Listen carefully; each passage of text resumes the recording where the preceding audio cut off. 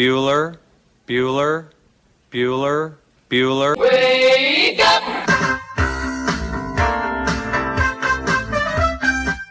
Good morning! Terry Wilson, he's going to throw. Conrad! Touchdown, Kentucky! Touchdown! Kentucky! Victory! Kentucky! Like, give your fans what they want, you dinguses. She probably smokes marijuana. Bad girl. Rubbish! Here's Buggers over here. Back outside. This is the point where he always hits it. Oh! Aaron Harrison beyond belief. We did it. We beat those British We beat the British. Suck it, Cornwallis. 10 kids. You're basically pregnant for 20 years. Pregnant or breastfeeding. Just wild. Like, that sounds exhausting. Potheads. What an adorable bunch of people. Woodson from the gun. Play fake. Step it up. He's throwing deep down the near sideline. He's got Johnson. 20, 10, 5, touchdown! Kentucky! Jesus, Rash, get it together. Yeah, it's game day. Come on. Welcome to Kentucky Roll Call with Walker and Roush.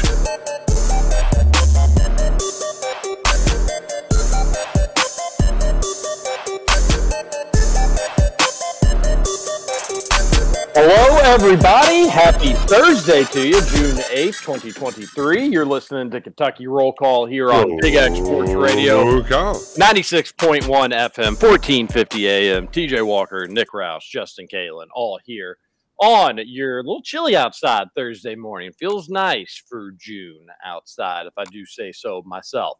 No better way to get your day started than popping by a Thornton's. Make sure that you are a Fresh and Rewards member. You will save time and money, most importantly, money, each and every time you fill up at the pump, and then you'll get special offers for all the goodies they have inside. And we want to hear from you on the Thornton's text line, 502-414-1450. Everybody that's been listening to Kentucky Roll Call for any amount of time knows we start every show with the question of the day. This will be no different today. That question is, Elly De La Cruz hit a home run. This was actually a Thornton's text line question, but we were going to do it anyways. He hit a home run last night. It was a bomb. He crushed it. Hit it so hard, made it look so effortlessly, and it was in the back row of the upper, he hit it to the back row of the stands at Great American Ballpark in right field. Yeah, if he had any muscle at all, he probably would have hit it out of the park. And I'm being facetious, but he nearly almost hit it out of the park. It was the last row. And he didn't even look like he was swinging that hard. It appeared like a bunch of high school bros who probably just tried to get some of the cheapest tickets that they could get while also maybe conceivably in the home run zone decided to sit there. One of the bros gets it. The KRC question of the day, we start every show with it. What's your asking price? What do you need to give that ball up? What do you have the Reds or Elly? Because Elly doesn't have a ton of cash right now. What's your asking price? That's the question of the day. We want to hear from you on the Thornton's text line, 502-414-1450. Nick Roush, how was your Wednesday? How are you doing this morning? I've had a very fine Wednesday. It was very productive. It was one of those days where I got some work done, and then was doing the all right, let me check off a bunch of to-do list things. So I was kind of running around town, made 4 or 5 pit stops. So very productive.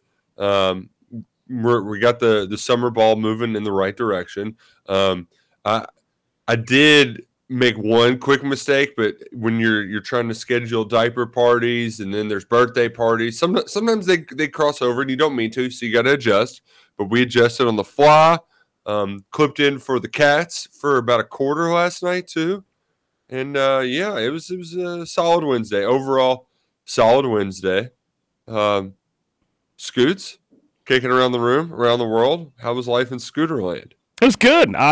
You'll be happy to know that I ended up staying up for the end of the NBA game last night. Wow, so you did it. Congrats, buddy. I'm finally an adult. I think I can make my own decisions and stay up till the end of the game, despite being super tired today. That's okay. It's gonna all be worth it. I've got an easy day.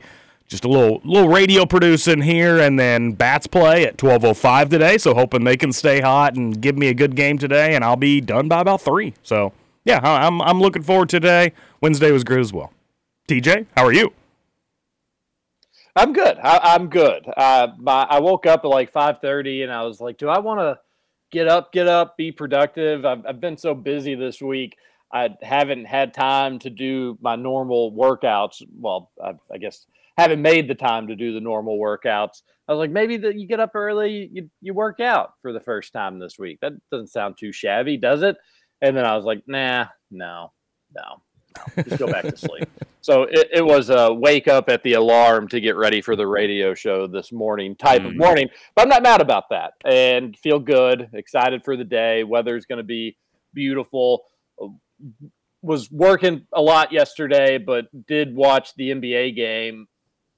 Pretty much a stinker, unfortunately. The first quarter was exciting. I thought we may be treated to a good game. The first half was good, I guess I should say, because it was pretty much back and forth. It looked like it was maybe going to go into the locker room tied, but the Nuggets took a narrow lead, but then it was pretty much all Denver from there. A little bit of like a push from Miami late in the game, I think, to get it to 9, where it was kind of like, okay, maybe, not impossible. But just not enough juice. And the Nuggets regain home court advantage, go back up in the series 2-1. And I really feel like the Heat need Tyler Hero. They need another weapon. They need another option. And it doesn't sound like he's going to be ready.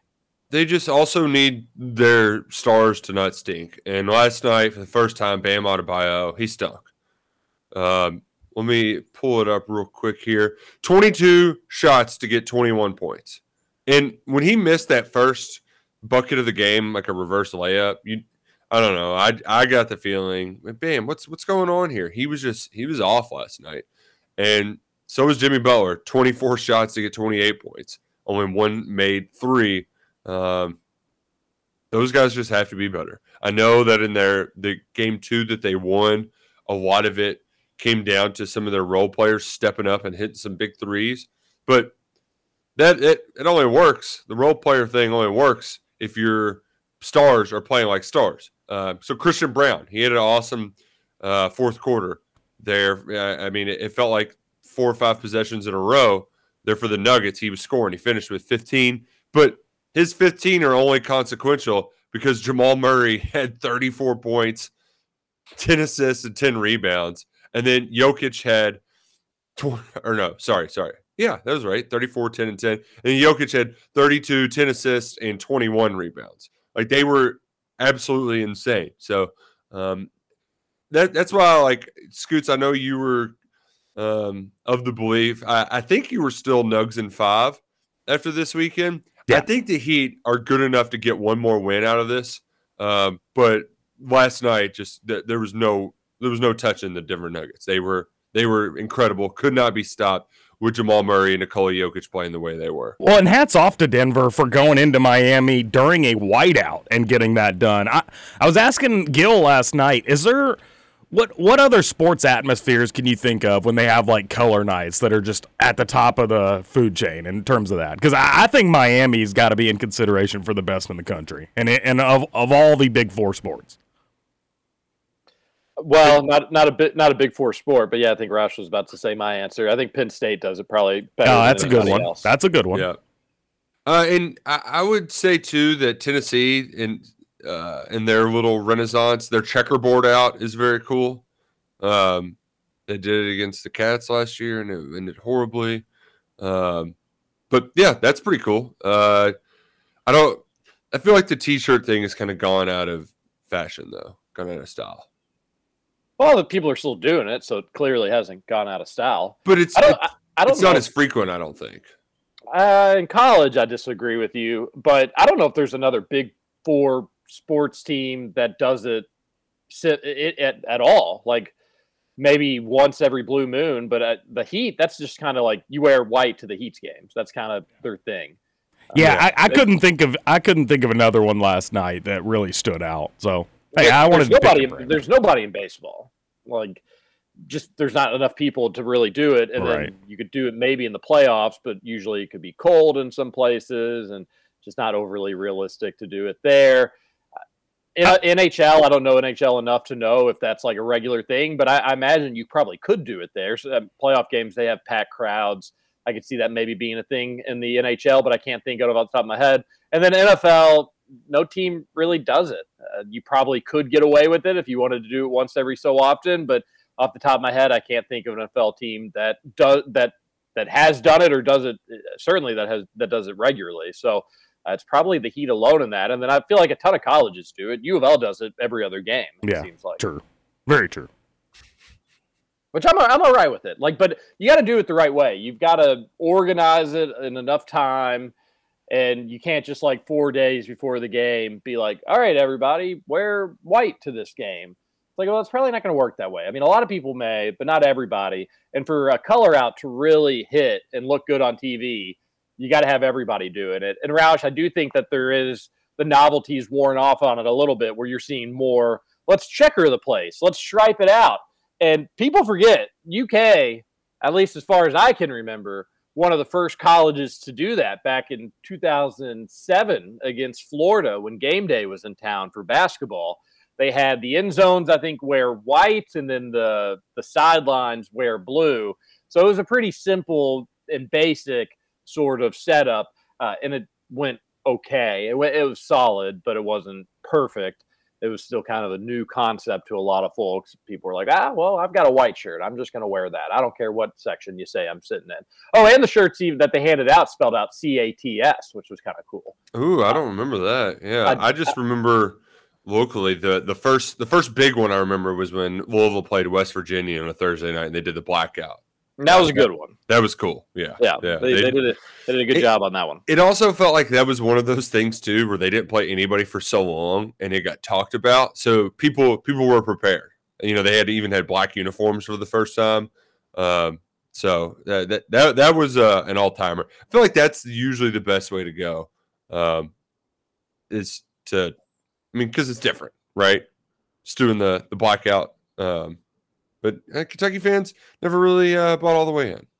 Yeah, we've had some solid we've had some solid ones. That South Carolina win with the Grove Street Party, that was a pretty solid blackout. Yeah, that was pretty solid. Yeah, Didn't they blew out Georgia for one of those maybe in 18? Yeah, they blew out one, and then remember they tried doing checkerboard one time, and that was bad. Kind of got blown out ourselves, but yeah, well, anyways, congrats to the Heat for losing and going down, but at least your crowd looked good doing it. Even though they did leave. Getting a 2-minute head start on the game being over in the NBA Finals are you really missing that much traffic? I mean, it's South Beach. More people probably left then than actually if you stayed till the end of the game. So I would think actually if you just waited, traffic would be easier.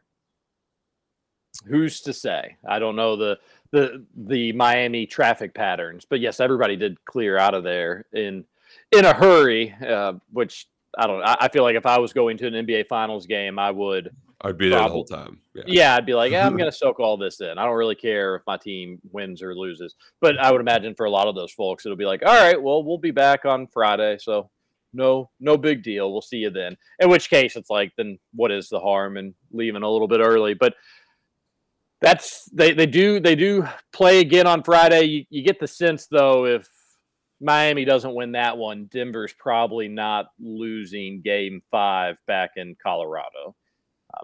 Which is always confusing to me. I always can't remember, because do they do the 2-3-2 or is it the 2-2-1-1-1? It is the 2-2-1-1-1 this duration. I feel like it's gone back and forth. I feel like between MLB or hockey or NBA, it's hard to remember which one does which. I think the MLB does the 2-3-2, and that's what throws us off. I kind of like the 2-3-2. I do as well. I like the idea. Like, I think the reason they don't like it is because, like, the team that's underseeded gets 3 straight home games. That's such a major advantage. Baloney, first and foremost. I think you can make a case that it's it's hard to win 3 games straight. So that means if you're expecting a team at the highest level to be able to win 3 games straight, if they don't do it, then they've lost one of their home games, that's crucial. Losing home games is how you lose series for the most part. If Miami hadn't lost their home game last night, they'd be in a pretty solid spot to take care of business at home. So I think you can even make a case that it's a disadvantage for the teams that have the 3.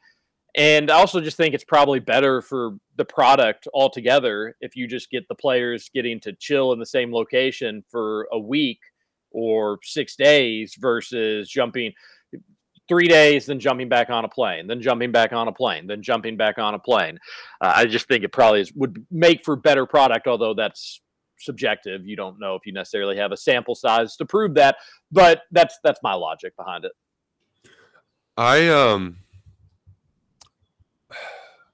I think some of that part of it that's nice too is that when they start bouncing back and forth, it drags the series out a little bit longer. So, yeah, and you mentioned Elly De La Cruz off the top. That's making baseball around here a little bit more fun, but for the most part, once this ends, there's not a whole lot left. So I wouldn't mind if they drug this out, till next week, right, with game 6 or 7.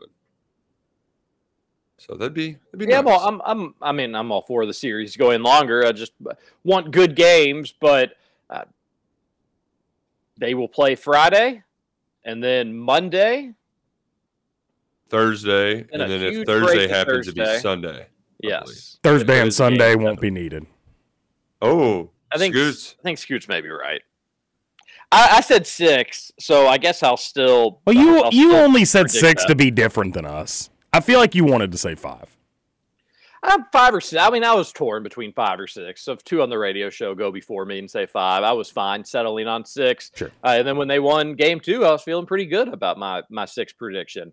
But it'll come down to tomorrow night. If the Heat can't steal that win, then it'll be over in 5. If they do, obviously, then it could potentially go 7. But I would feel better about my 6 prediction. But there's the schedule the rest of the way. Tyler Hero still not cleared to play or, do basketball activities.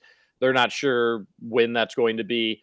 The early speculation was game 3. Well, that was last night. He didn't play.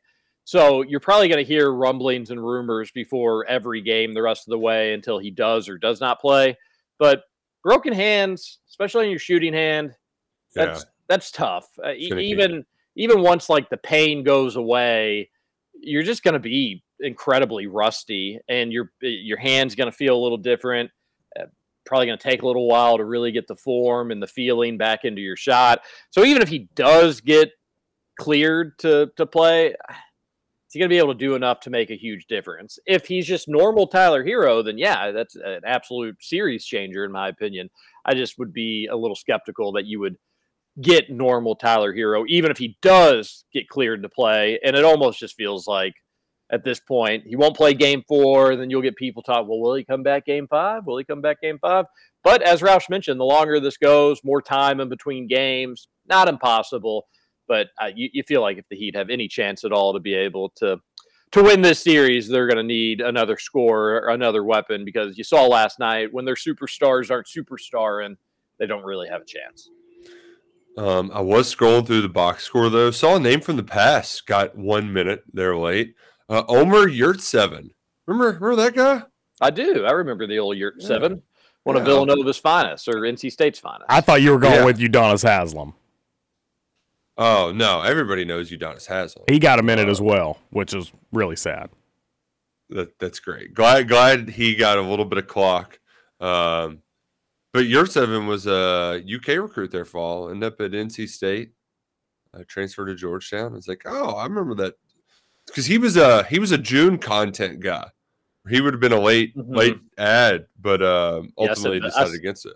I said Villanova instead of Georgetown, but started the journey there at NC State. Yeah, NC State fans are probably like, man, don't give us the mysterious good big. It doesn't work out for us. Between Isaiah Miranda and Omar Yurtseven, those were both like late additions that a lot of mystery around them, and yeah, it didn't work out. Why was it sad that Udonis Haslem played a minute, Scoots? I mean, I just think it's ridiculous. I mean, the dude's played in 7 games this season, and now it's like, oh, this is his last season. We've got a minute left in game 3. Let's get him out there. I don't know. If I'm Udonis at this point, I'm just like, I'm good. Can I just keep my hoodie on and sit on the bench? I don't like. There's no point in me going in there. He's 42 years old. And that was kind of why it upset me, because he became the oldest player to play in an NBA Finals game. So it's almost like they had it set up the whole time. Like, all right, Udonis, we're not going to play you at all during the whole playoffs, but once we get to the finals, we've got that record for you to get, so we're going to throw you in for the last minute of Game 3, if that's cool with you. Hell no, that ain't cool with me. I mean, I guess it is cool to say that you're the oldest player to play in an NBA Finals game, but you didn't play in an NBA Finals game. You came in for BS minute dribbling around and a couple fouls. Like, that's it. I think by the record book, that's playing. I don't know. I don't see it that way. He's in the mix. I don't see it that way. He's a 42-year-old that's still hanging around the NBA, and obviously he's just there strictly for locker room presence. He's basically a player assistant coach when you have people that play as little as he does at that age. But he's still kicking. Like, how many people from the 2002 draft are still around, Scoots? That's incredible when you say it that way. No, I mean, I've always liked Udonis Haslem. I don't have anything against him. I think it's bogus that he's able to say that he's the oldest player to play in a finals game when he didn't play. So that's it. Then he played though. He played. That's playing. Did he even rack up any stats? Like any at all? Who cares? It doesn't matter. It doesn't matter, Scoots. He's cashing checks. He's heat culture. He's a bench coach. All right, that's invaluable. Well, then I'll pipe down and let him enjoy that 63 seconds of greatness that he had last night. It's a record of greatness. It's record breaking, which probably won't last for forever, I would imagine. But I think that's kind of cool. Like, if you're not going to play and you're just like your role is to be a coach, not to play basketball. If you're kind of throwing a bone, a little cool piece of history, I think that's neat. Maybe it'd be a little cooler if they had done it in a win where like the crowd could celebrate him instead of just everybody already being gone. But yeah, and that's unfortunate because when you get blowouts like that, you can't really talk necessarily about the X's and O's or the final few minutes of the game. You have to talk about whether or not Udonis Haslem was worthy of getting 63 seconds on the court and did it dictate his playing or not. So thanks a lot, Nuggets and Heat. Do more games too, less game threes. Hey, I won my bet, though, so I'm happy about that. I won mine as well. You did it. Did you go Nuggets and under? I did not. I just went Nuggets. Mine are given 2.5, so I just kept it simple, stupid, and was happy to hit finally. I've been on a little cold streak. I did the same, but I added the under with it, which also hit with ease. So, yeah, fun night. By the way, couldn't bet on sports or horses in Texas for the 4 days I was there. Oh gosh, that sounds like hell. Dumb. Like I was like, certainly they have sports gambling. I'll get on my DraftKings app, and it was like, no, sorry, you can't. I was like, oh man, just gonna be stuck betting the ponies, I guess. And then I open up TVG, and it's like, no, sorry, you can't. So I texted my buddy who lives in Texas, and I was like, what the hell is this about?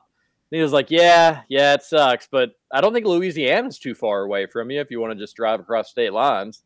I was like, well, with everything being so far apart in Texas, it probably would be an easy drive. But no, I'll just guess I won't have to gamble this weekend. Damn it. Let me guess. They have do you know casinos. The TVG workaround? Or to answer Roush's no, to answer Scoots, couldn't understand you. I said, let me guess. They probably have casinos where you can go and play blackjack, roulette, stuff like that. You know, I'm not 100% sure about that in Texas, but I didn't see any around Houston, but it's a good question. I don't know if they have any casinos in Texas. There is horse racing there. I'm not sure what time of year Lone Star Park is racing, but if you ever want to, or if you're ever in a state that doesn't have legal horse betting, don't get on the app, get on your web browser, because all they ask for you to do is choose which state you're in. So you just say you're in Kentucky or some legal state, and boom, bada boom, bada bam, you're in. Oh, the old wink, wink. Yep, that's lying. That's lying. It's much more functional on a actual like laptop or something, but you can do it from your Safari on your phone or whatever as well. So yeah, there you go. The more you know. Also, ExpressBet somehow like basically gets around at that app, but I don't really use that. I did it once, but workaround's just as easy. So. Well, thanks for the heads up. Had no clue. Now I'll never have to go 6 hours without gambling if I'm in another state. So happy that you provided that with me. No, I was fine not betting. It probably saved me money, but with the DraftKings and betting NBA, I had been on a cold streak. So it's nice to finally hit one yesterday. We're going to answer the KRC question of the day when we return. We're going to take our first break. The Woodman on Twitter, he tweeted, and it was a post from a UK fan Instagram account that says, if you look up the current student directory for Illinois State University, it says Antonio Reeves is currently an active student there. Dun, dun, dun. Oh, we've got more on that too. We can talk about that after the break. Antonio Reeves back to Illinois State? No, that's not what this would mean, but we will talk about that. We'll answer the classic KRC question of the day. We do it every day. This is Kentucky Roll Call on Big X. Roll Call. Chasing that neon rainbow, I'm living that honky-tonk dream. 'Cause all I've ever wanted is to pick his guitar and sing.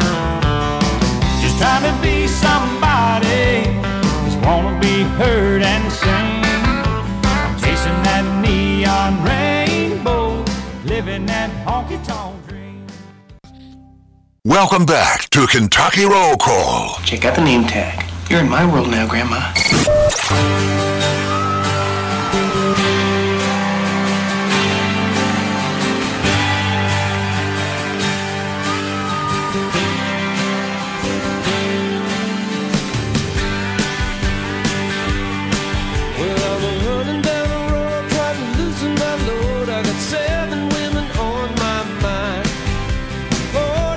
Welcome back, Kentucky Roll Call here on Big X Sports Radio. Head on over to ShadyRays.com for the best sunglasses in all the country. ShadyRays.com, polarized sunglasses, affordable price. They have all these great specials and deals going on. You can save 25% off when you use promo code BIGX. They've got the replacement pair promise, 30-day money-back guarantee, and you can also help feed hungry folks throughout America. Each and every time you buy, they're donating to Feed America. So you can buy great sunglasses, have great protection plans with them, and then also know that you're helping out the country and folks with food insecurity. So we love Shady Rays. You will as well. And do not forget that promo code BIGX at checkout. Perfect for Father's Day. If you're kind of worrying about why not just get them a nice pair of sunglasses? Trust me, go check out their website, ShadyRays.com. They've got a lot of great options there. Okay. Should we answer the question of the day? Should we? Or should we talk about Antonio Reeves? Let's talk Antonio Reeves. Good point. Yeah, let's talk that. So a random Twitter account or Instagram account that I'm not overly familiar with called UK Videos was the one who posted it. Roush sounds like he's got his own side set of scuttlebutt. What do we got here? Well, the side scuttlebutt is that there's a guy who works, his name's David Mosley, I believe, works for Michigan's 24/7 website, and he shared something late last night, like, where there's smoke, there's fire, and then went on a Twitter space and said that Michigan has the money in place to be able to get Reeves once he gets into the portal. And now he would have to get in the portal to, those hoops must be jumped through, but more and more kind of whispers that he's going elsewhere. And that was in the way, like the screenshot that we got sent, TJ, that was kind of being an online whispered thing yesterday. And people were wondering, wait, could he be at UK and at Illinois State? And I think yes, like you can have multiple, you can have dual enrollment, and it also might be a thing where it's easier for him to graduate if he does take classes at Illinois State, because you would just need to reach X amount of credit hours or something like that. So that could be what Reeves is trying to do right now. I would almost guarantee that's what he's doing. And I have little to no confidence that Antonio Reeves is going to be back at UK. And it's going to be frustrating and it's going to suck. And it's not so much that like he's enrolled potentially at Illinois State taking classes. And again, we appreciate the Woodmen for sending that our way and allowing us to talk about. We were going to talk Antonio Reeves anyways, but it just kind of brings it full circle here. Like, there's been so much rumor and scuttlebutt, and nobody from either side has addressed it. So, like, not that I thought that it was fake news that he was considering transferring. I think it was very real. I mean, it's obviously 100% accurate that he's considering transferring or going somewhere else. But you would think if things were ironed out or worked out, that'd be something that wouldn't take long. Like UK would go reach out to Antonio Reeves people and be like, "Hell, whoa, I didn't realize things were so shaky here. What's the number you need to meet?" And realizing the importance of Antonio Reeves in this season, that UK would meet, quote unquote, those demands and everything would be settled and taken care of just like that. We heard nothing. Like, no insider since the deadline, which was now over a week ago. Since that deadline passed, no, we haven't heard. There hasn't been one iota of positive Antonio Reeves news. Now, granted, there hasn't been necessarily negative news. This is maybe the closest thing to it, because if he truly is enrolled at Illinois State, it is probably just to be able to graduate so he doesn't have to worry about a waiver and can transfer anywhere he wants just like that, which we've talked about over the course of the last several weeks. So this is maybe the first little ounce of bad news. This isn't necessarily crushing in its own right. It's not him saying I'm going elsewhere, I'm leaving UK, but it's just been so quiet. I don't think it'd be this quiet if it was good news in UK's direction. You can make the case maybe UK's working on it and they're going to come back with the number for him, but they just need to make sure they've got their donors and blah, blah, blah all lined up to be able to pay him.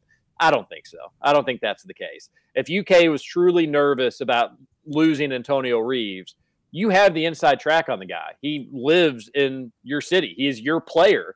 You would be able to go talk to him, say, all right, what are these other schools saying? What's the number that we need to match? And you'd be able to match it. So I don't think Antonio Reeves will be back at Kentucky. I really, really hope to be wrong about that. And well, I'm not talking from any inside information here, just piecing everything together. We would have heard something positive by now if UK was prioritizing Antonio Reeves. Yes. Especially when, I mean, if Kentucky was going to make the move that he needed to hear that was going to seal it, then he would have, like, that would have been done by now, right? The deadline was more than a week ago. Going this long without hearing anything, it's just bad. It's not great, Bob. Not great, Bob. So if I feel like if he was just using that as a power play, then Kentucky would have responded accordingly. And instead, all we are hearing about is new players who are freshmen. And in fact, we're not even hearing anything about them just yet. We're waiting to hear about them because yesterday Jordan Burks was supposed to announce his decision. And my favorite part was that he actually used the platform to go on there and say, yeah, I'm actually announcing that I'm not committing today. Monday, it's going to happen. I'm not freaking out or panicking or anything like that. Just because Hart and the other guy, Santos, RL, they're officially visiting today. Sounds like all three are just going to commit on Monday. And so that will be that. I don't know why he had to wait to do it with them, but I guess they wanted to have some ceremony. Whatever. It's your commitment. Do what you want when you're popping. But that sounds like that's going to be the plan. These damn Gen Zs and their announcements of announcements. I know it's something that we've been talking about in recruiting for a long time. The announcements of the announcements. In this case, an announcement of no announcement. Classic KRC curse. We told you UK was going to get a commitment yesterday, and sure enough, they didn't get a commitment yesterday. Classic Keontae Goodwin situation. It's a classic Keontae Goodwin situation. He's going to still be a cat. Everybody's saying such. That's fine. It sounds like UK is almost going to like plan for this big OTE Monday, Roush. Which is just so. Oh man. Yeah. You know, if you want to get excited about OTE Monday with Joey Hart, by all means. I'm good. I'll be fine. I think adding these players is not a bad thing. I don't think it changes the big picture for this upcoming season necessarily. The flaws UK may have are still likely to be there, and the ceiling is unchanged for the most part. I don't. Yeah. It maybe raises the floor slightly just because you have more bodies if people get hurt potentially, but these are pieces you needed to have anyways. I do think it's something I've mentioned that people don't care about because it's so far away, and I totally understand. I do think it will probably soften the blow a little bit for the following season. Like Hart and Shepard are going to be back, and it'll probably be worth getting like slightly excited about that. And you'll still need to add more pieces there, but and I don't think UK fans are really treating it anything different, Roush, than what we just said. Like good, cool. But also, still got some questions about the big picture of what we did with this roster here. Yep. Yeah, I'm with you. I think few are content with how this offseason is gone, and adding 3 freshmen, I don't think is going to placate the masses. The concerns are still going to be there. Yeah, they will. You'll worry about experience and veteran talent, and then you'll probably worry a little bit about depth, even though these are depth pieces, but will 3-star UCF decommit be able to really provide a lot of depth? But again, we mentioned it yesterday. Calipari's pretty much just doubling down, saying, "Hey, I'm gonna be able to win with these freshmen."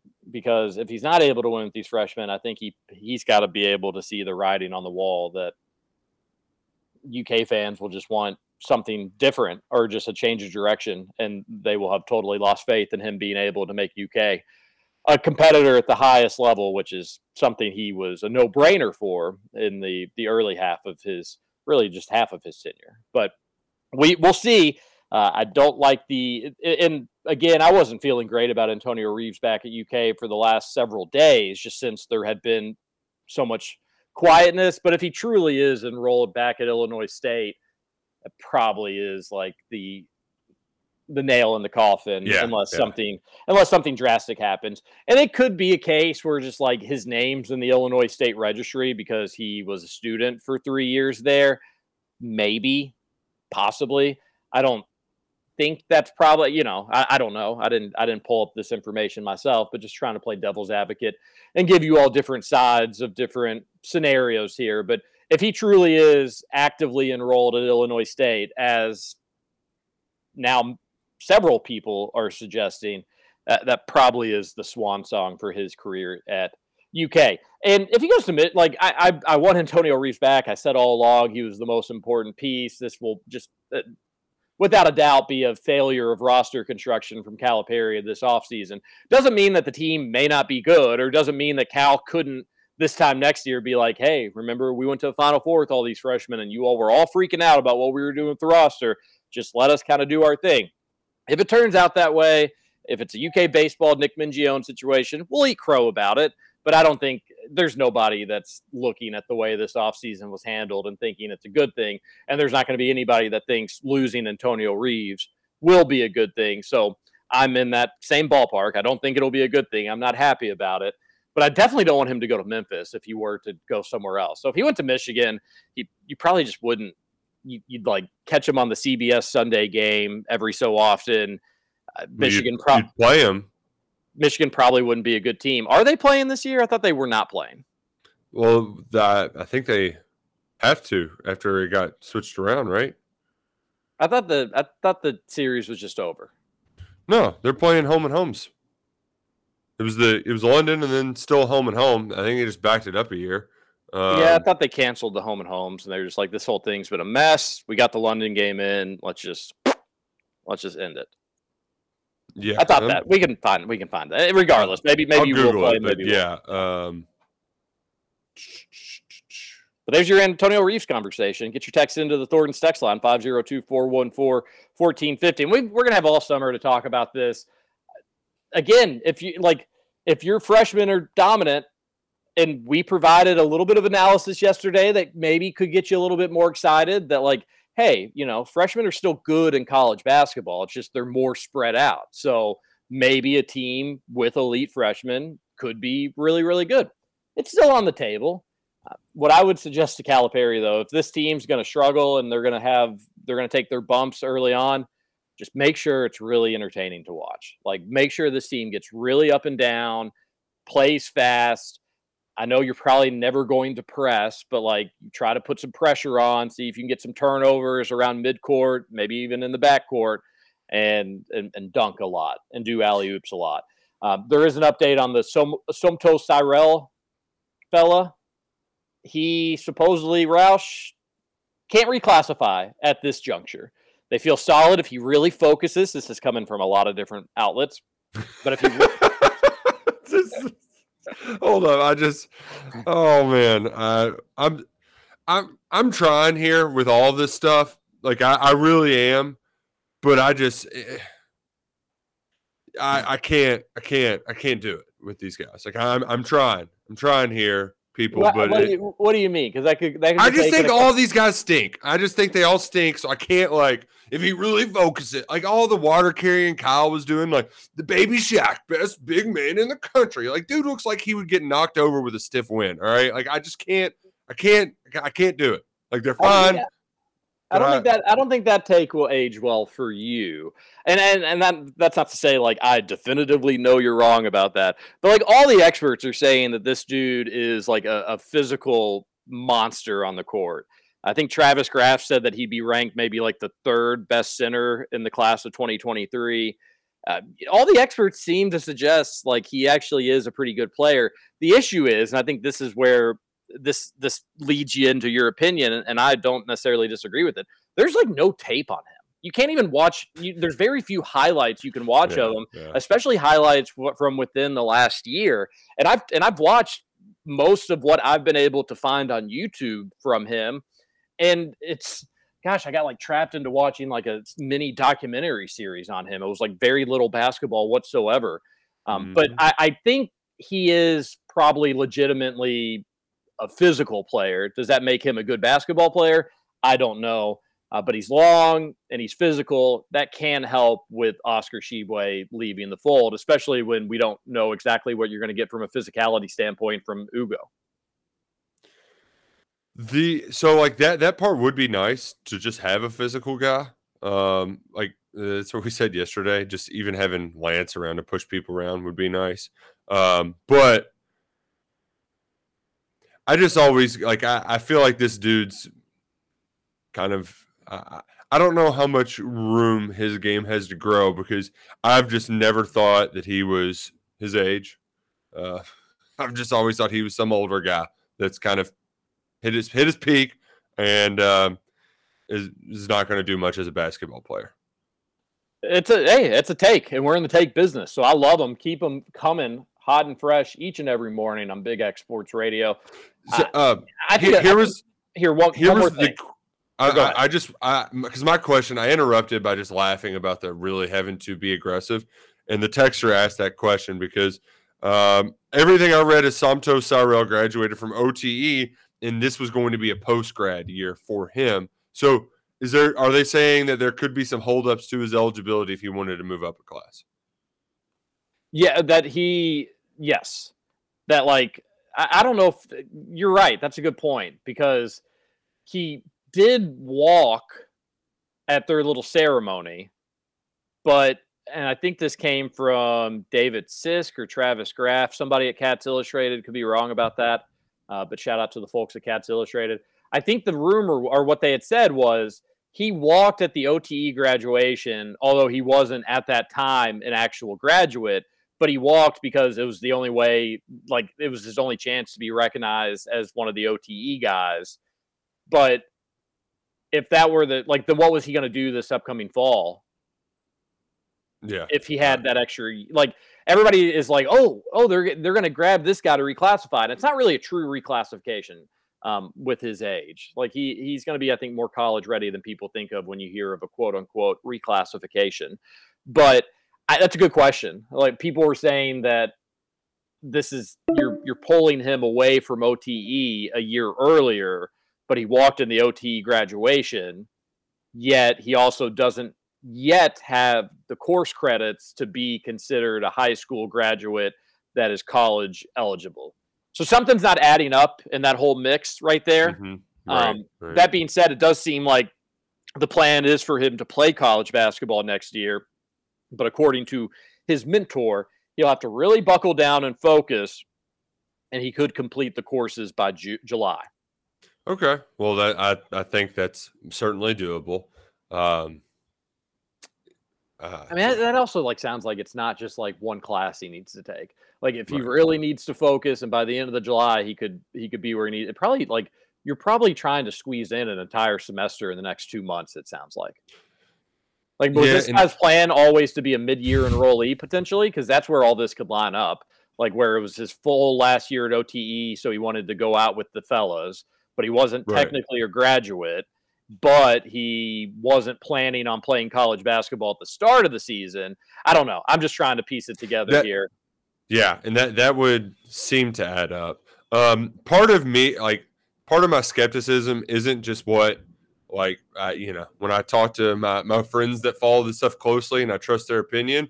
But some of it too is I remember thinking Thon Maker was going to revolutionize college basketball, but some of the guys that I like to pump the brakes on them.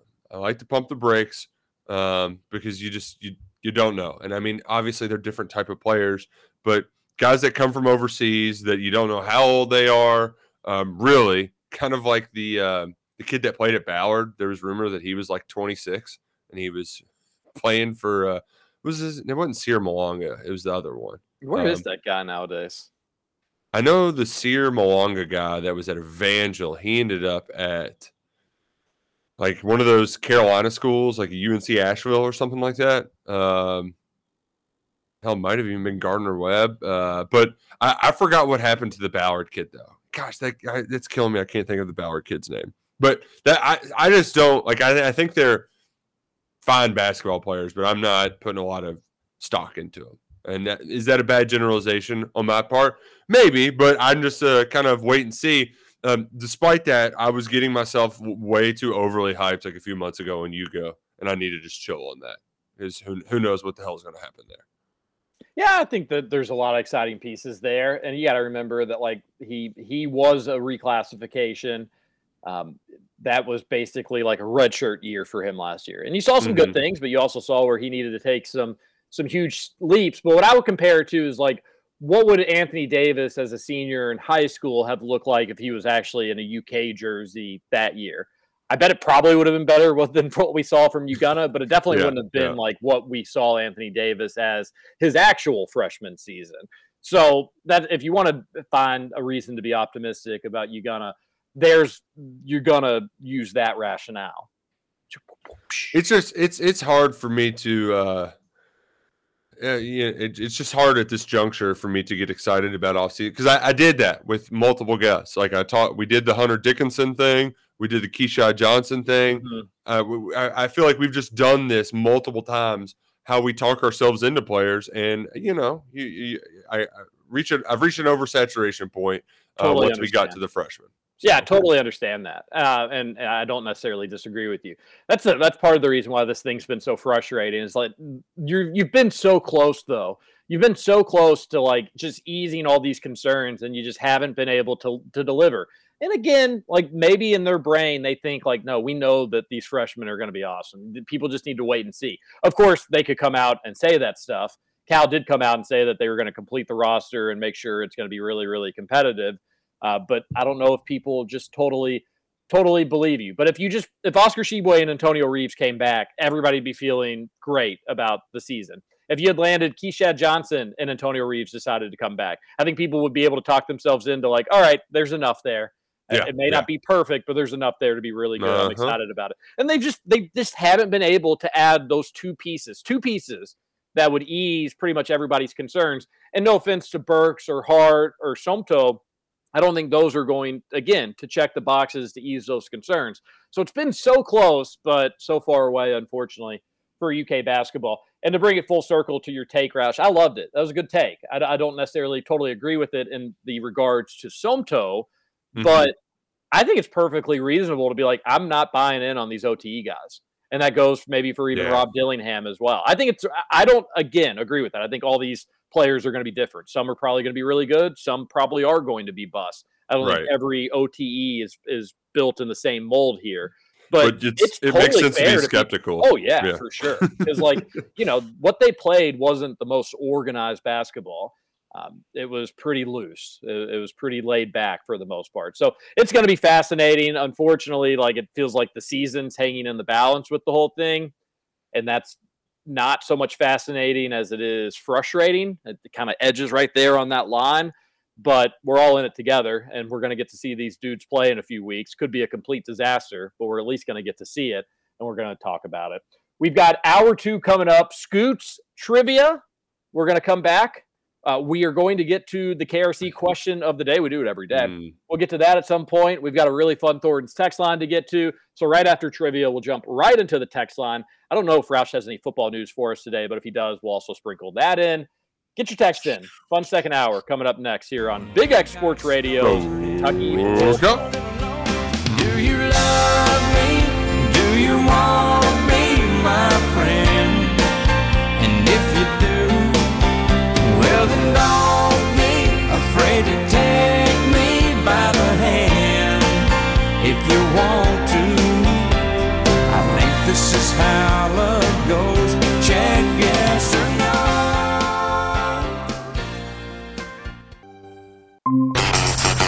Over? You say over? I ain't heard no family! Welcome back for hour 2 of Kentucky Roll Call Nothing is over until we decide it is! with Walker and Roush. We're just getting started, bro. And the series has not been good thus far, but can that change here today? TJ leads 3-0 in our trivia series. Hello and welcome here back into Kentucky Roll Call. Justin Kalen alongside TJ Walker and Nick Roush as we get set for Game 4 of trivia, as always, presented by Thornton's, Shady Rays, and Salsaritas. Boys, you about ready for some trivia today?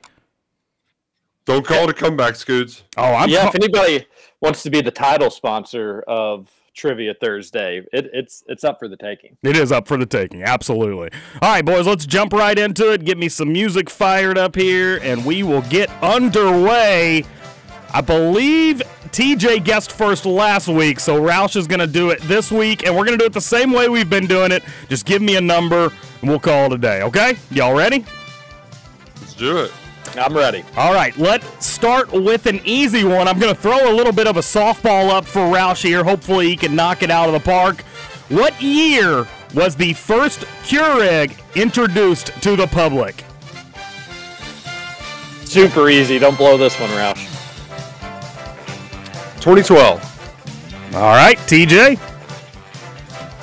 2007. Oh, you went lower, and it paid off for you. TJ gets the point. Actually, 1998, if you all can believe it.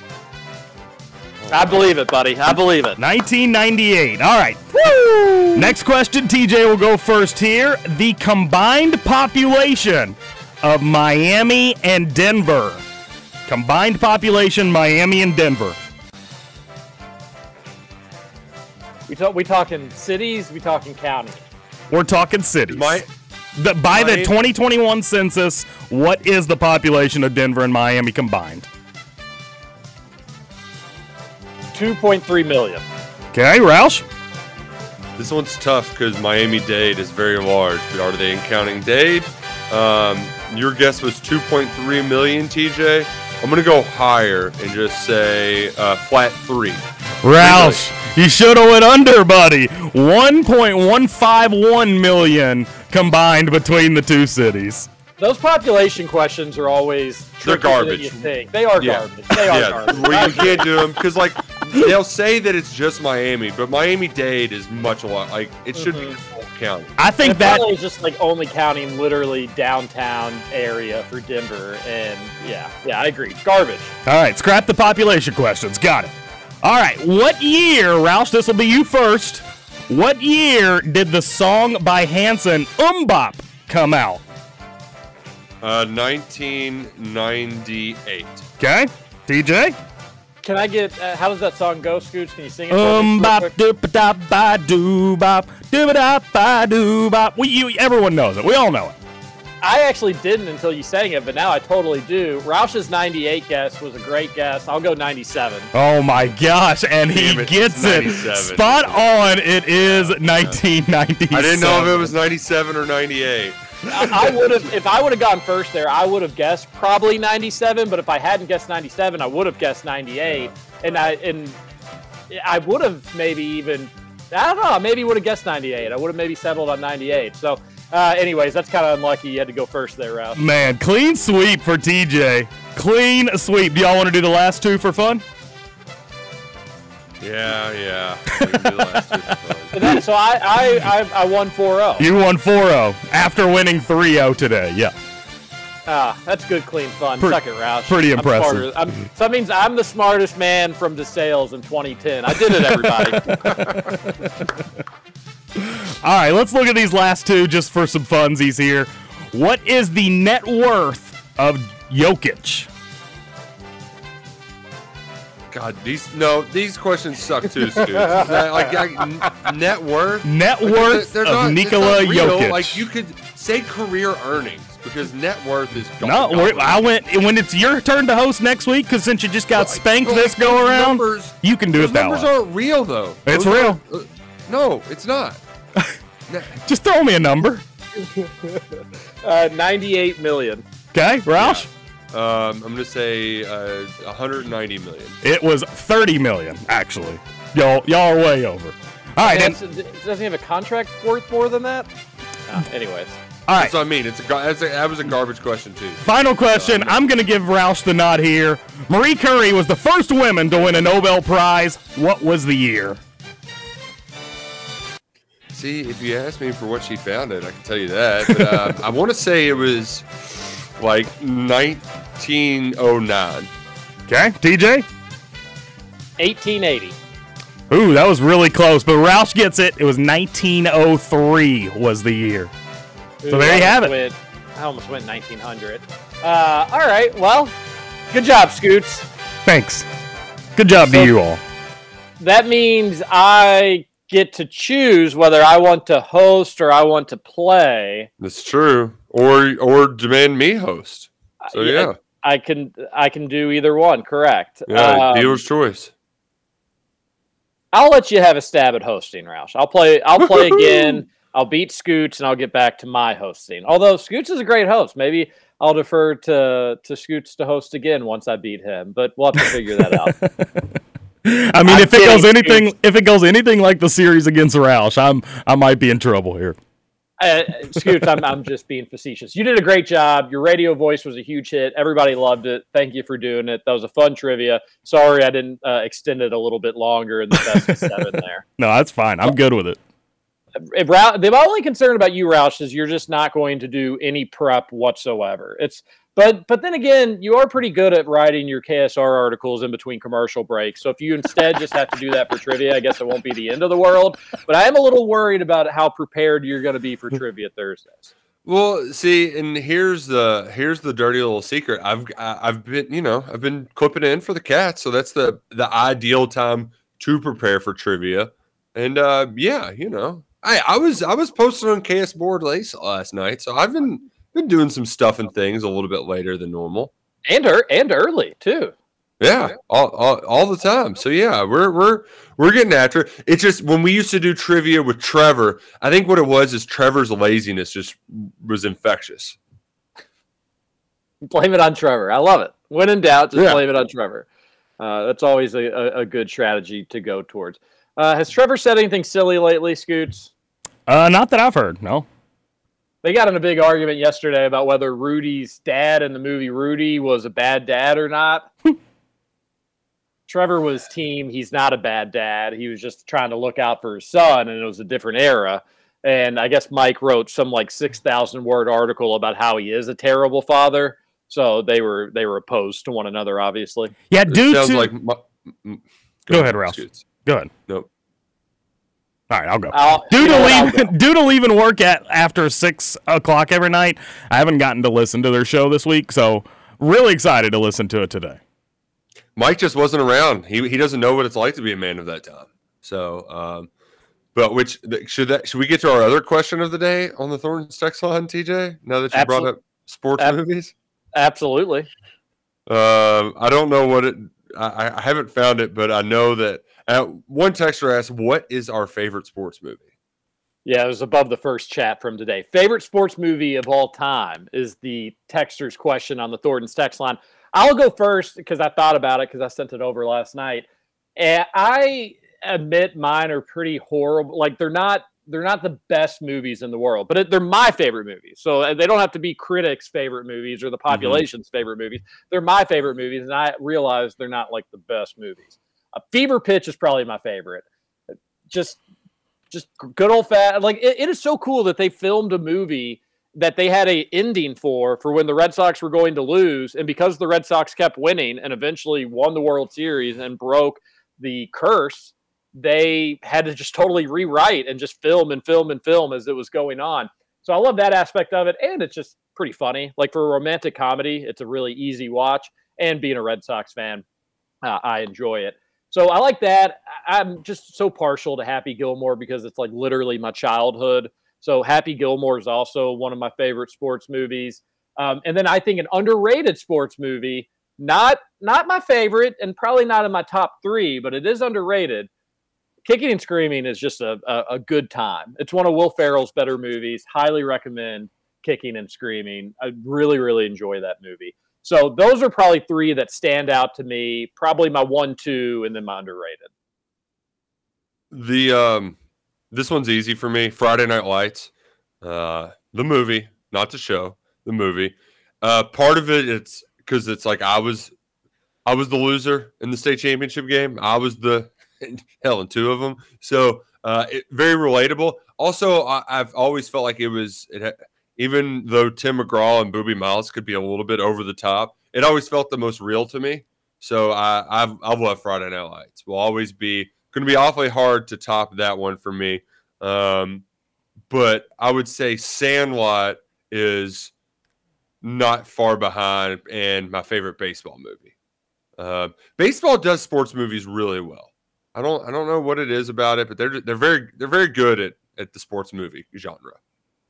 Sandlot for me would just barely miss the cut of the top 3, Roush. I think it would probably land at number 4. My baseball movie I do have in my top 3 is a somewhat of a newer one, 42. If you all haven't seen 42, it is so dang good. I love that movie. It's amazing. The Jackie Robinson movie. Great stuff. It is a really good movie. Great stuff. And then I'm also with TJ. I've got to throw Happy Gilmore up there as well. Just a classic. And it helps that I'm a big golf fan. And then my number 1 favorite sports movie, I'm about to blow your all's minds when I say this, and it might be an awful take, but another movie, if you haven't seen it, phenomenal. And that is Gridiron Gang. The Rock, he's a head coach of a football team in prison. You laugh all you want, Roush. It is an awesome movie. I mean, I've seen it. It's great. I love it. It's my favorite sports movie ever. All right, let's all think of kind of a more obscure sports movie, although Scoots kind of just did that, but think of another one. And then we all have to give it a grade. We'll do this. Will only take a minute. I'll go first because I already thought of it. Obscure sports movie. This is one people don't think about, but it is a sports movie. Yep, hit it. Bring It On. We quote that quite often. Whenever my wife or I get the door for one another, we say, "I'll get the door, Tor." So I'll give it that's a solid B. Solid B. I thought you were going to say you all reference it in regards to when it's cold in the house, because I feel like a lot of families probably do that. Scoots, what grade? I would give it a B+. I thought they did a really nice job with it. I thought it was a B+ too. That's pretty legendary for our generation. For sure. Even with it being more girl-oriented. Although guys, for obvious reasons, weren't too mad about watching it. All right, Roush, your obscure sports movie. Space Jam. It's been a frequent watch at the Roush house lately. Duke loves Michael Jordan now. And as much as we give it grief, it's actually really funny watching Charles Barkley and those guys like try to figure out what's wrong with him. Charles Barkley gets his shot blocked by the little girl.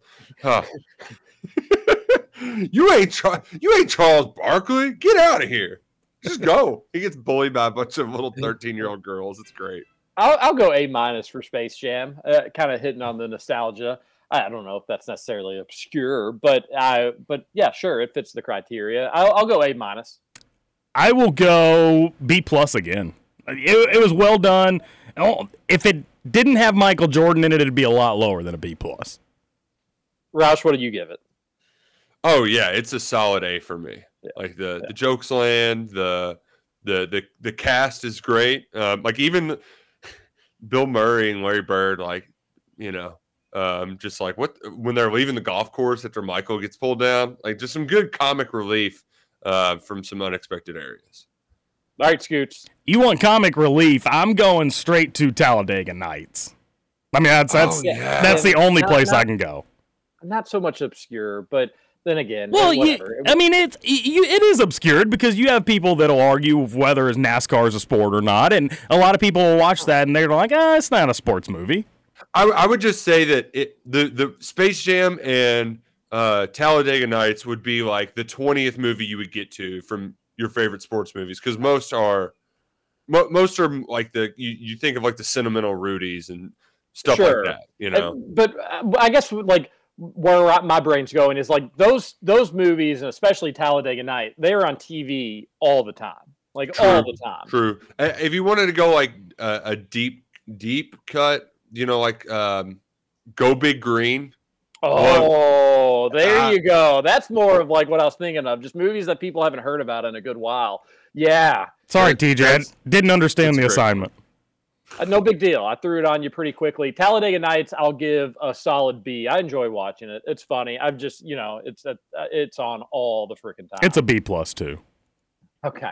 By the way, another movie I'd probably have maybe number 3 in my rankings would be Little Giants. Probably my favorite football movie. Yeah. And I was going to mention Little Giants as well, but because as far as like kids sports movies, it's like Little Giants and Sandlot are just both so close to perfect movies. I mean, when Spike starts doing pull-ups on his dad's arm, it's so ridiculous.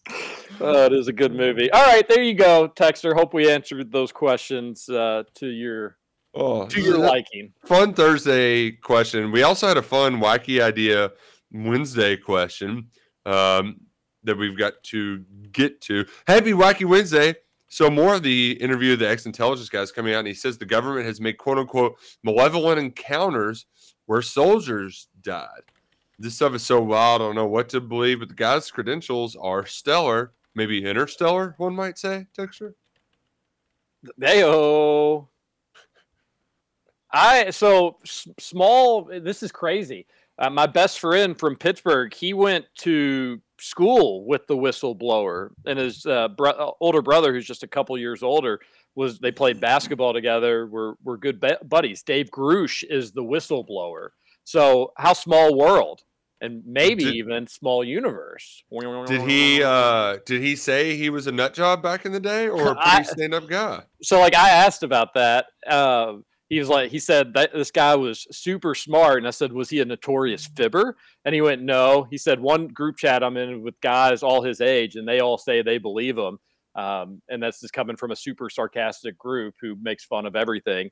But they just said that this dude's super credible, and this stuff is fascinating. And I tweeted out, like, it is so weird to me that like NBC, ABC, CBS, they are not spending more time talking about this. So I tweeted out, like, why aren't more people talking about this? And a couple people tweeted back and was like, well, because the guy didn't have any evidence. Well, he's saying that he doesn't have any evidence because the government illegally is not sharing this evidence with Congress, and they need to be. They're withholding this information from them.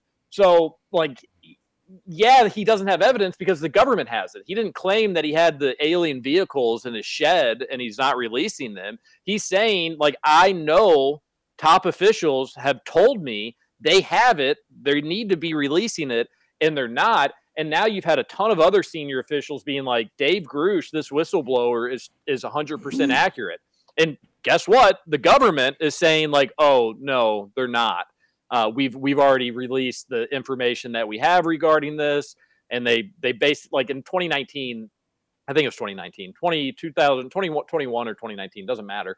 They released something that was like, yes, there are more unidentified flying objects that we don't know about.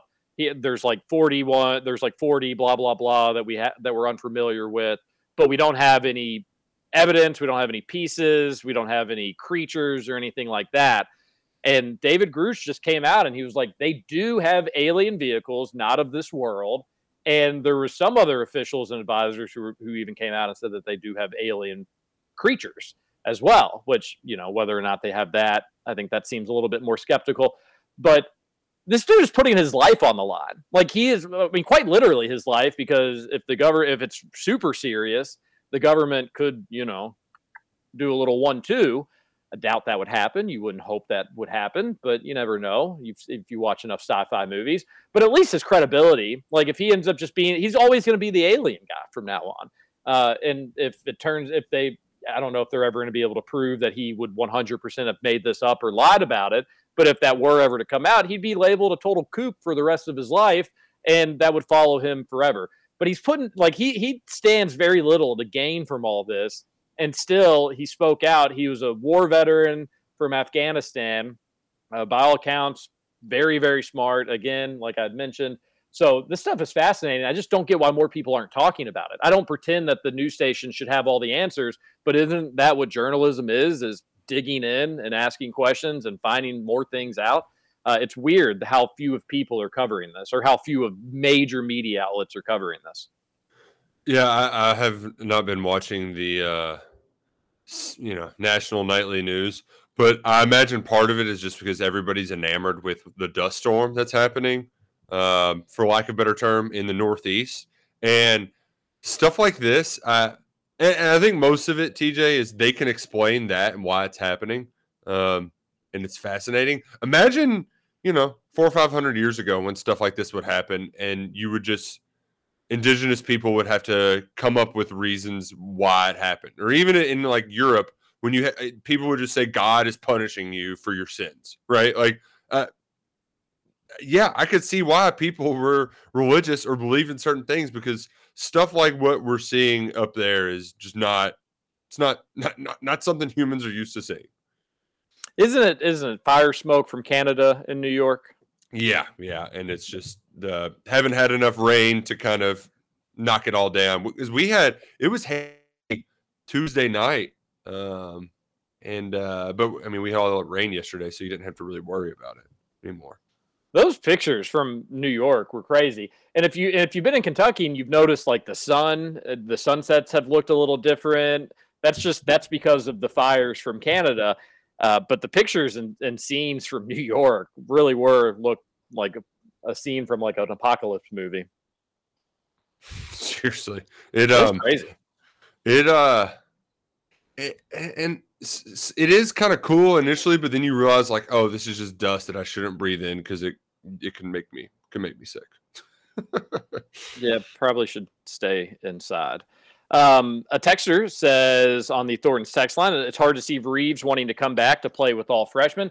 I don't really maybe, texter, you're 100% right about that. And clearly Reeves isn't overly excited to come back, maybe nil related, maybe not nil related. So you're probably accurate. I just don't get that. Just wouldn't you want to just be on a team that makes things easier for you to be able to do the things you need to do? Don't you want a team that's going to give you as many open shots as possible? I wouldn't understand who wouldn't want open shots. And if you have two other ball dominant guards that can go penetrate and kick out, you can be the kick out. I don't understand why you wouldn't want that.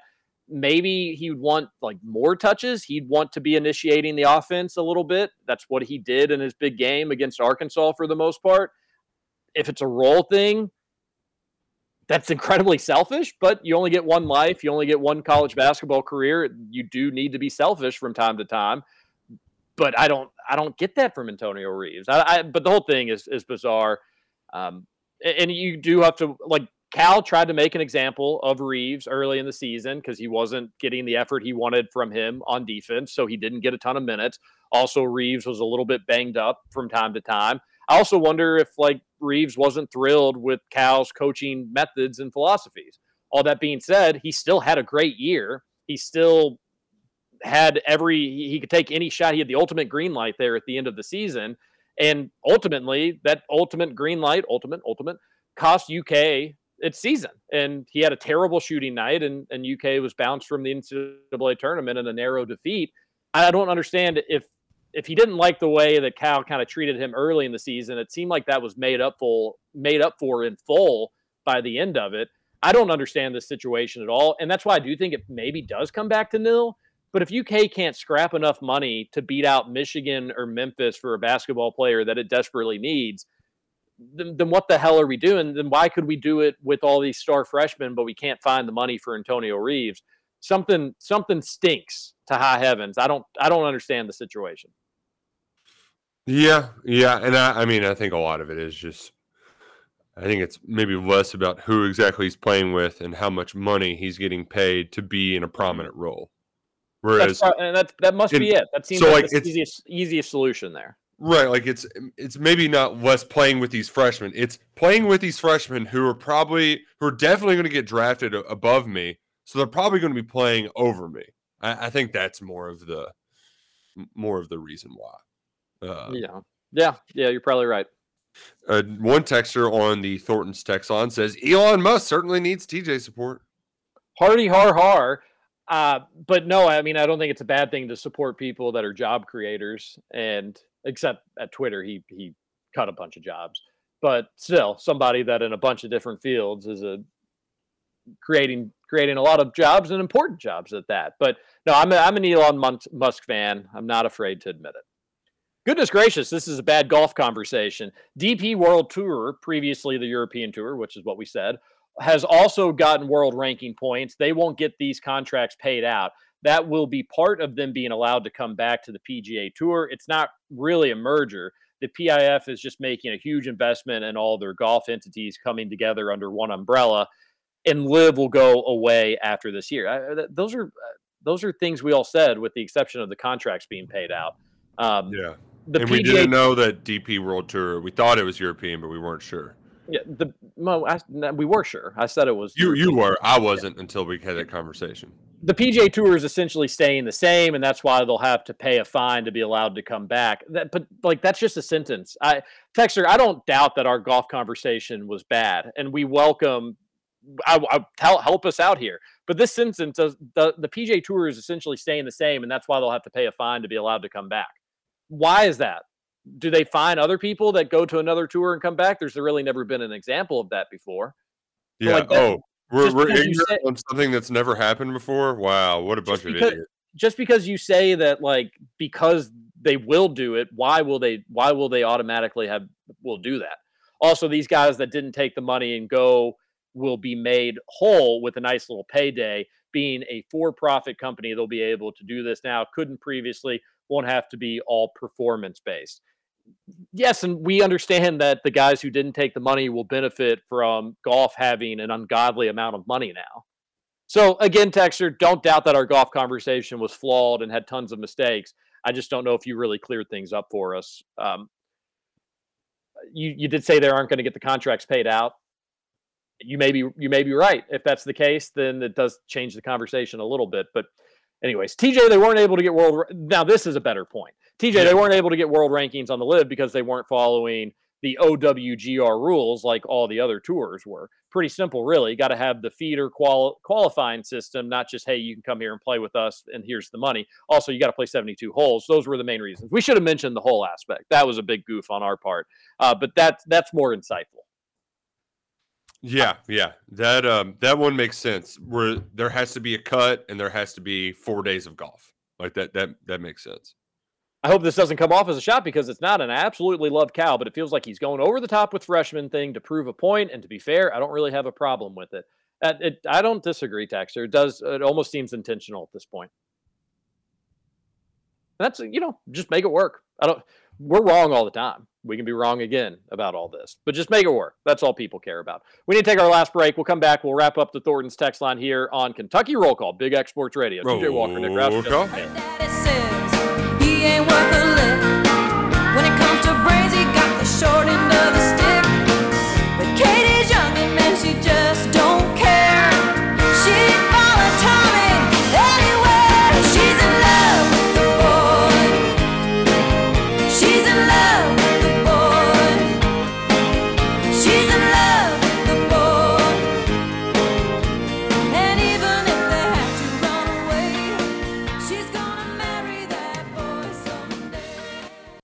Welcome back to Kentucky Roll Call. Life is like a hurricane here in Duckburg.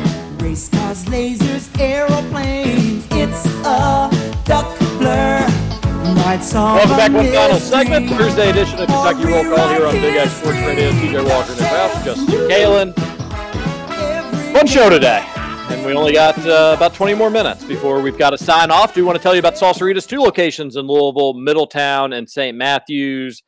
The Middletown location, I didn't realize that like basically all of the competitors that are kind of a similar style to Salsarita's are all within a stone's throw of one another. Not quite literally, but with the canon that I have, probably not totally unrealistic. But driving by through Middletown yesterday, had an appraisal out by Midland Trail in Valhalla, and it was just like, man, this is cruel. Really want to golf. Although it was pouring, so it wouldn't have been the best time to golf. I'm going to tell you about golf here in a second. Got to tell you about Salsarita's first. But I noticed that Salsarita's drive-through was crowded, and they move quickly. It's made fresh to order, so it's not like you snap your fingers and frozen is made. It's fried and frozen and delivered up to you. But it was super packed, and I was like, oh, okay, good. I like seeing Salsarita's do better than these competitors because the competitors' places had empty parking lots. Nice to see that from Salsarita's. That's because people like the fresh Mexican grill, made fresh every day, and it's delicious. Download the app today, save you time and money. Speaking of golf, on the 21st, June 21st, we are going to take a Kentucky Roll Call on the road, a little overnight KRC trip, and going to play one of the nicest courses that you can find on the Big X Sports Radio golf card. Not to be confused, Roush, with the Big X Sports Radio gold card. No, can't confuse those two. The golf card is a gold card. Golf card is a gold card. It is golden. But yeah, go to it. Join us at Park Mammoth, though, is what we're getting at. Join us at Park Mammoth on the 21st, and then get the Big X Sports Radio golf card as well. But we're going to be doing the show there, and then we've got an 8:15 tee time. Remember, they're Central Time. So everything back an hour, and we'd love to see you out there on the links. We'll have fun. And Park Mammoth, June 21st. If you want the Big X Sports Radio golf card, Park Mammoth included, you're going to be playing it for under $25 a round. So you want to get that bad boy before the 21st when you're out there. It also includes Old Capitol Golf Club, Elk Run, Valley View, Wooded View, and Christmas Lake in Santa Claus, Indiana. Go to bigxsportsradio.com to get yours today. All right. We've got more text to get to. Let's do it. 502-414-1450 is the Thornton's text line number. I'm going to be checking out quarterback and a few players camping with the Cats today. TJ, did you see the quotes from Sam Williams-Dixon yesterday, perchance? I did not. So Sam Williams-Dixon is the Ohio State running back commitment, and he officially visited Kentucky without informing Ohio State beforehand. They don't like that. They don't like that a lot. As he was after arriving in Lexington, he tweeted out, "I'm a running back, not an ATH," which is the classification a lot of recruiting sites give him because they don't want it to look like Ohio State has 3 running back commitments in their class. So he was pushing back on Ohio State. And then yesterday, before leaving, he gave an interview to their Rivals website. He said he still walked in with the Buckeyes and then basically issued a public apology. He said, "It was a mistake by me to not tell them. I just wanted to take the free visit, have a good time with my friends and family. I wasn't raised in a house with a man in it. It was always just me and my mom. So I'm not really used to telling another man anything for real about my life in general. But I take full responsibility for my action, and it won't happen again. It's a great life lesson." Yikes. Yeah. He was supposed to officially visit this weekend in Columbus. He's from Columbus. So I don't know. When I talked to some people at UK, they weren't expecting like an imminent flip, but they're very clear. Like, dude, why would you go to school with be one of three running backs? You think they're going to play you there? So I think that is going to be made abundantly clear. He'll probably end up being a Wildcat after this whole shenanigans, but I've done a lot of recruiting over the years. Hard to see. Never really seen comments like that before. Yeah, I just would highly recommend that if a school is squeezing or pressing you to not go places, then that's not a place you want to end up, in my opinion. That was when Urban was there. They kind of demanded. Was it Drake Jackson who said we don't let kids go to visit loser schools like Kentucky or something like that? I don't doubt that. Like at some point, UK's probably told one of a commit lower on their rankings that like, hey, if you're going to go take all these visits, we need to be sure about players that are going to be locked in. So if you're going to go do that, maybe we don't want you to do it. We don't want you to do it. And if you do it, maybe you just need to do something else. I don't doubt that Kentucky's done it. I just think if a school's telling you not to go take other visits, it's because they're scared and they don't want you to see other things that are out there, and they don't trust you to be able to hear other pitches without falling totally head over heels in love. So if you've got a kid going through a recruitment, there's my advice. If a school's telling you to do that, that means it's not the school for you.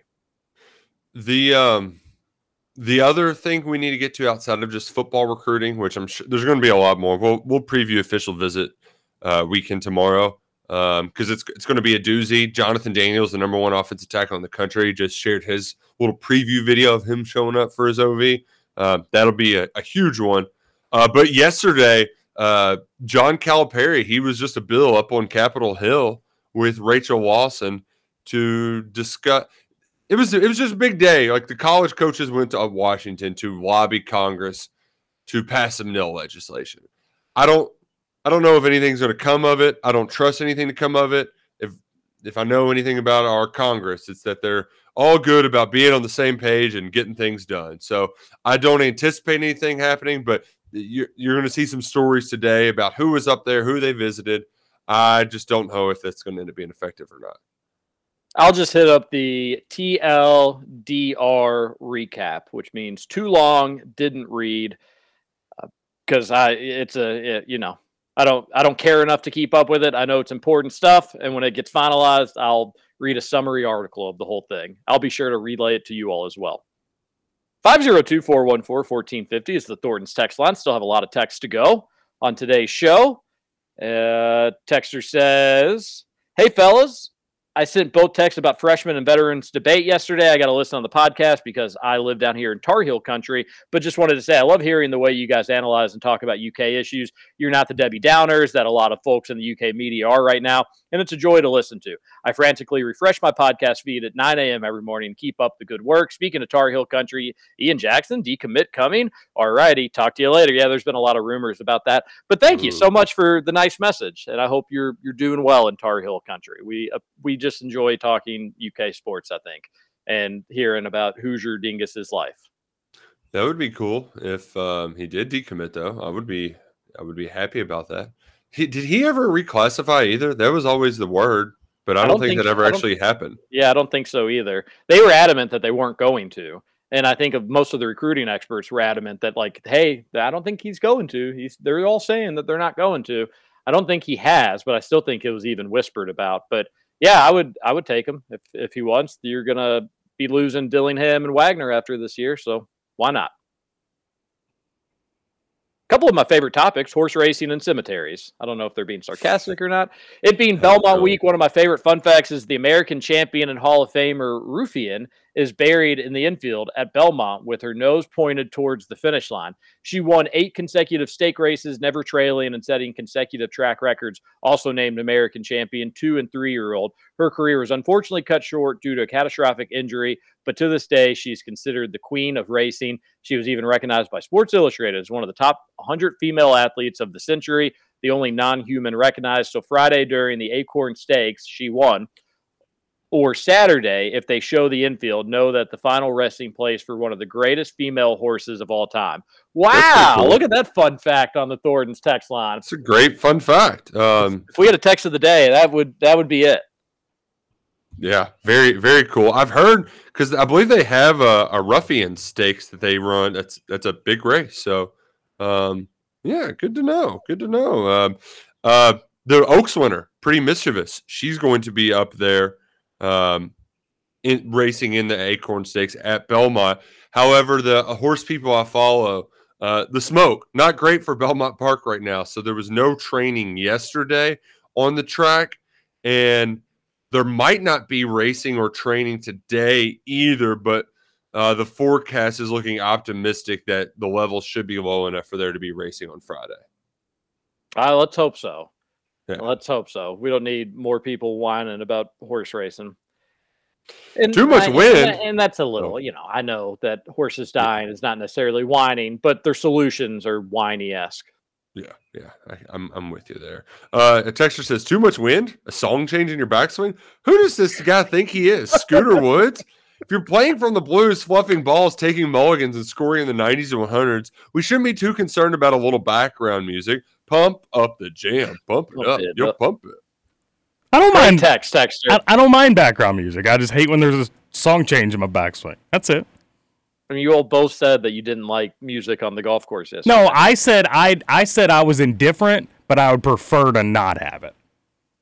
Just because I think the sounds of nature are better. Yeah, I prefer. I can hear music all day. Can't hear nature all day. Exactly. It's nothing like that third beer, and then your favorite song comes on after you hit a good shot, and walking back to the cart to it.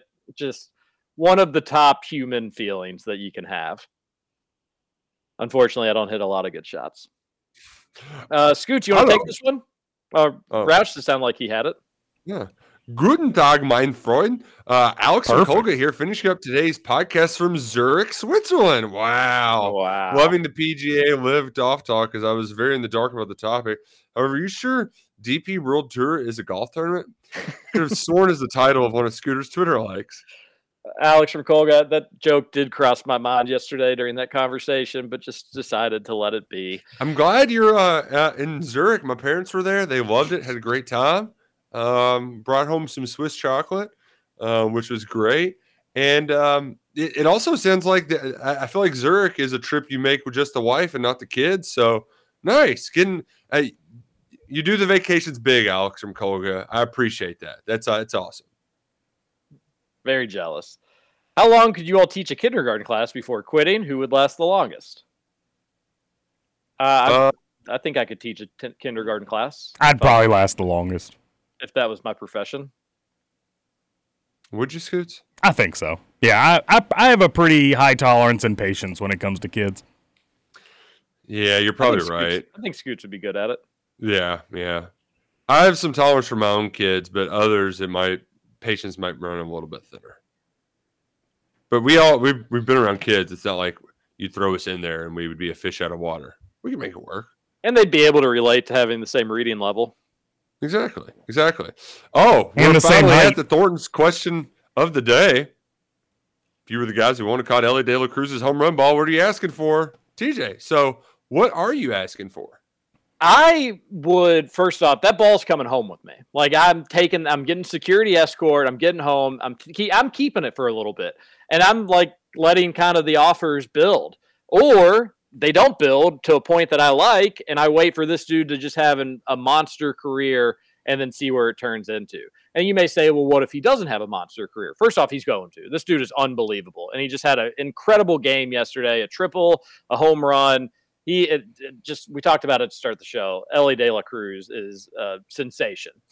But I'm holding on to it, and then I'm looking for probably six figures at minimum when I give that bad boy up.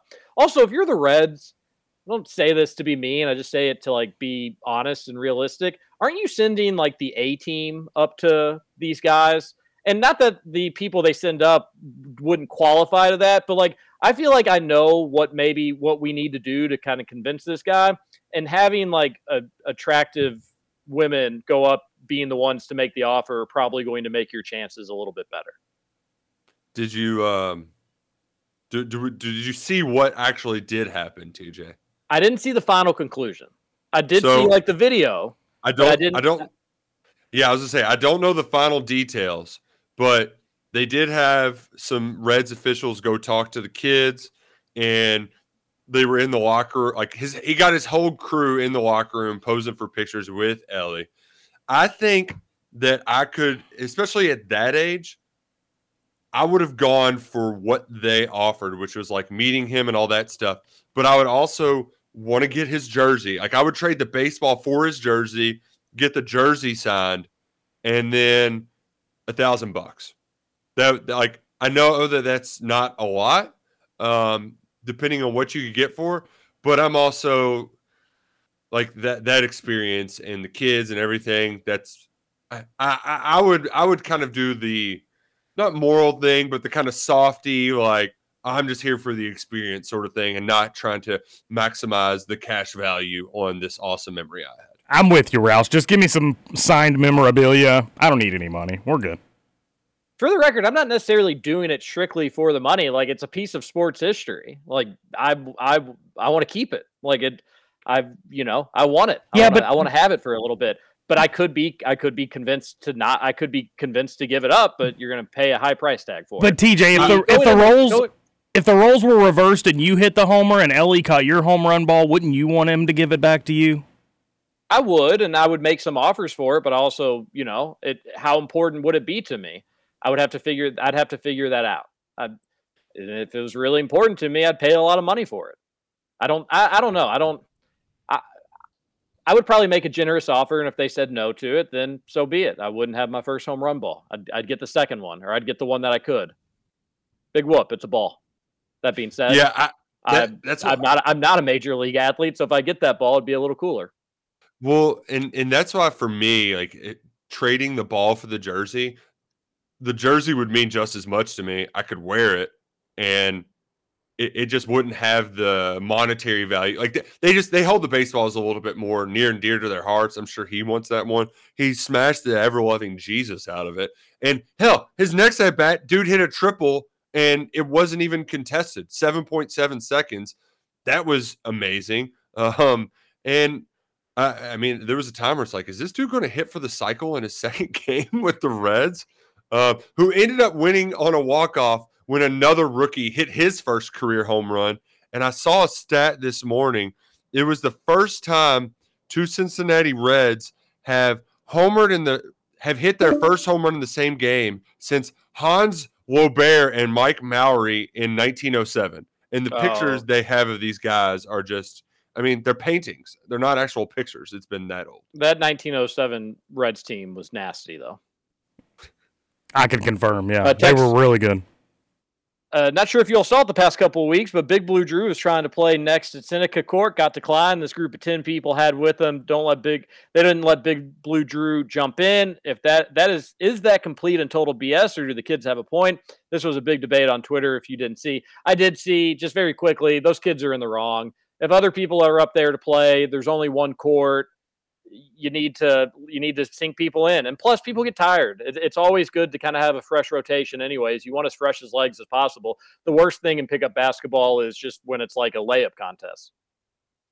Yeah, that I can't believe that they actually said that. I can't believe it either. And I think a kid was wearing a St. X shirt. He's totally in the wrong. Shame on him.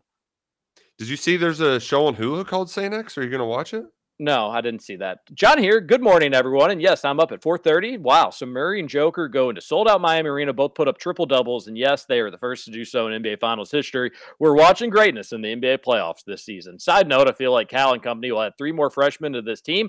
Does that sound right? It does. Or am I way off? I guess I'm going back to bed for about an hour or so, at least to try. We'll get to go talk to you later. Cal Tucker thinks by Monday, it's probably likely you have all 3 committed. Not that necessarily all 3 will be on Monday, but he says it's not impossible by the end of Monday, all 3 are committed. So maybe even before that, he gave the ball back to them after the game. I forgot to answer yesterday's question of the day, the Bulgarians. That one made me laugh when I read it for the first time. You all know anything about Ryan Lemon saying that Hugo was getting taken to school by the big manager on the team? Total and complete nonsense. And I don't think Ryan maybe meant it the way that it came off. Maybe he just meant like they did some run and he scored a basket or two, and it was just like, whoa, look at that. That's kind of fun. But anybody that thinks that the student manager is giving the business to Ugonna is just you're living in a different world. That's not a reality that's actually happened. Quit it. You got to quit it. Things aren't great for UK basketball right now, but please, for the Pete, stop. Big Ray's a baller. He did. Yeah, he did dunk on Chris Livingston during He's a huge dude. Like, he's a huge dude that's got pretty good footwork. I didn't know he was Marvin Soames' kid. That's pretty wild in its own right. And I don't doubt that, like, if he's doing some drills or one-on-one with Ugo, that he's not going to have a basket or two. Well, they're probably running 5-on-5, and he's getting some points. And I think to your point, TJ, he meant it to sound like this Ray Surratt guy. Like, if they really need somebody, they could probably call him to be an extra body for him. They can convince him. But instead, it just came off the wrong way. That's the way that I took it. Not that like he was just dunking on him and making him look silly. We're out of time. By the way, that thread on House of Blue about that conversation is that's an all-timer. One of the funniest great message border ones. Oh my gosh, it was so good. The guy was like literally panicked about this Ugonna Kingsley getting schooled by the student manager. All right, everybody have a great Thursday. This is Kentucky Roll Call on Big X Sports Radio. TJ Walker, Nick Roush, and Justin. I should have been a cowboy. I should have learned to rope and ride, wearing my 6-shooter, riding my pony on a cat and drive, stealing a young girl's hearts, just like Jim.